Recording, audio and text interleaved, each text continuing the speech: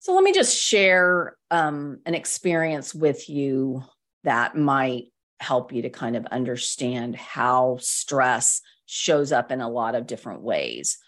So many of us have experienced a car accident, and I've experienced more than my fair share. But this one in particular was the last car accident that I was in. And it was my vehicle, but I was not driving. My girlfriend and I were headed to Colorado from where I lived for a ski trip. And she was driving my car, and I was in the passenger seat. And something had flown out of the back of another vehicle, and it was an obstruction in the road, but going highway speed, and it was kind of dust. So it was getting a little hard to see in that kind of odd lighting at dusk. And so she swerved to miss it, and my SUV couldn't recover and ended up rolling, ended up on its side. And it was truly one of those experiences that was surreal. I sort of dissociated, which is what often happens in that freeze response. We dissociate. And when I sort of came back to understanding what was going on, I was in the passenger seat, but I was at the top. And so I was hanging in my seat by the seat belt. But fortunately, we were both okay. There was broken glass everywhere. And my immediate thought was, we're on the highway and we need to get out of this vehicle for fear that something else might hit us. And so we managed to undo our seatbelts and scramble our way out of the vehicle. And by that point in time, a semi truck had stopped and was putting out cones. And so we were not in immediate danger. And it was honestly a miracle, if you looked at the vehicle, that we were able to walk away from the accident. And my vehicle was towed off, and the highway patrols were very nice and took us to the next town because we were kind of out in the middle of nowhere. And so we just felt so blessed that we walked away from this accident. And over the next couple of days, I had some bruises on my shins, and miraculously, the bruises were just above where my ski boots hit my shins. And so we just went on about our regular life and our regular plans. We had to alter things a bit because we no longer had a car to drive around in. But I just made my way home. We were there a week or so. And so I made my way home and just went on about my business, had to replace my vehicle and that sort of thing. But a few months later, my neck really started to give me trouble. And it got to the point where I was having problem even turning my head.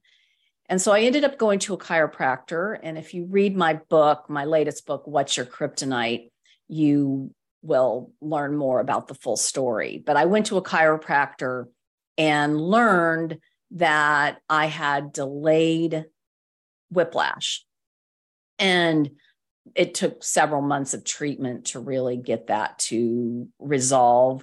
But fortunately, it did. And I don't have any residual from that accident from a physical perspective. But I still have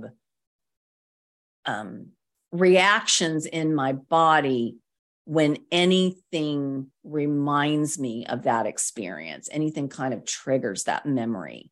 And that is something that we know as post-traumatic stress disorder, PTSD, or traumatic stress. So it was a deeply distressing or disturbing experience beyond just some normal stressful situation, typically a single event, but in psychotherapy, it's a more extended experience. Let's just say you're living in a traumatic environment or traumatic work environment. That's known as complex trauma, where you basically get dripped on with trauma repeatedly over a long period of time. But in this particular instance, we're talking about traumatic stress in the more event-related concept.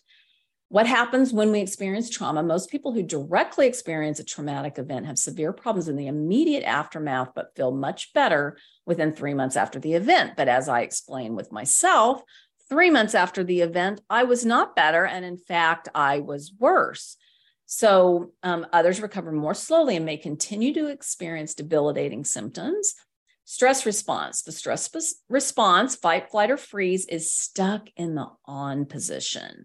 And so this is something that we really need to understand why we just can't let something go. And so oftentimes we need help processing this. It can really be a long-term issue that makes it really difficult to manage stress to the degree that I want you to be able to manage stress. If you've got this traumatic stress that is underlying just the normal stress that we experience in our daily lives. We've misfiled the memory. The memory is kept active and is repeated when triggered by an event that's perceived to be related. I was explaining that to you. Like anytime, if I hear screeching tires, if I'm out driving around and I hear screeching tires, I am waiting for the sound of crunching metal. And I can feel that trauma reactivate in my body, and it will last for several minutes or longer even. And so what's happened is my body has misfiled the memory. My brain wouldn't say it's misfiled. My brain would say it's keeping it in a more current memory file for easy access because we want to make sure we're prepared, right?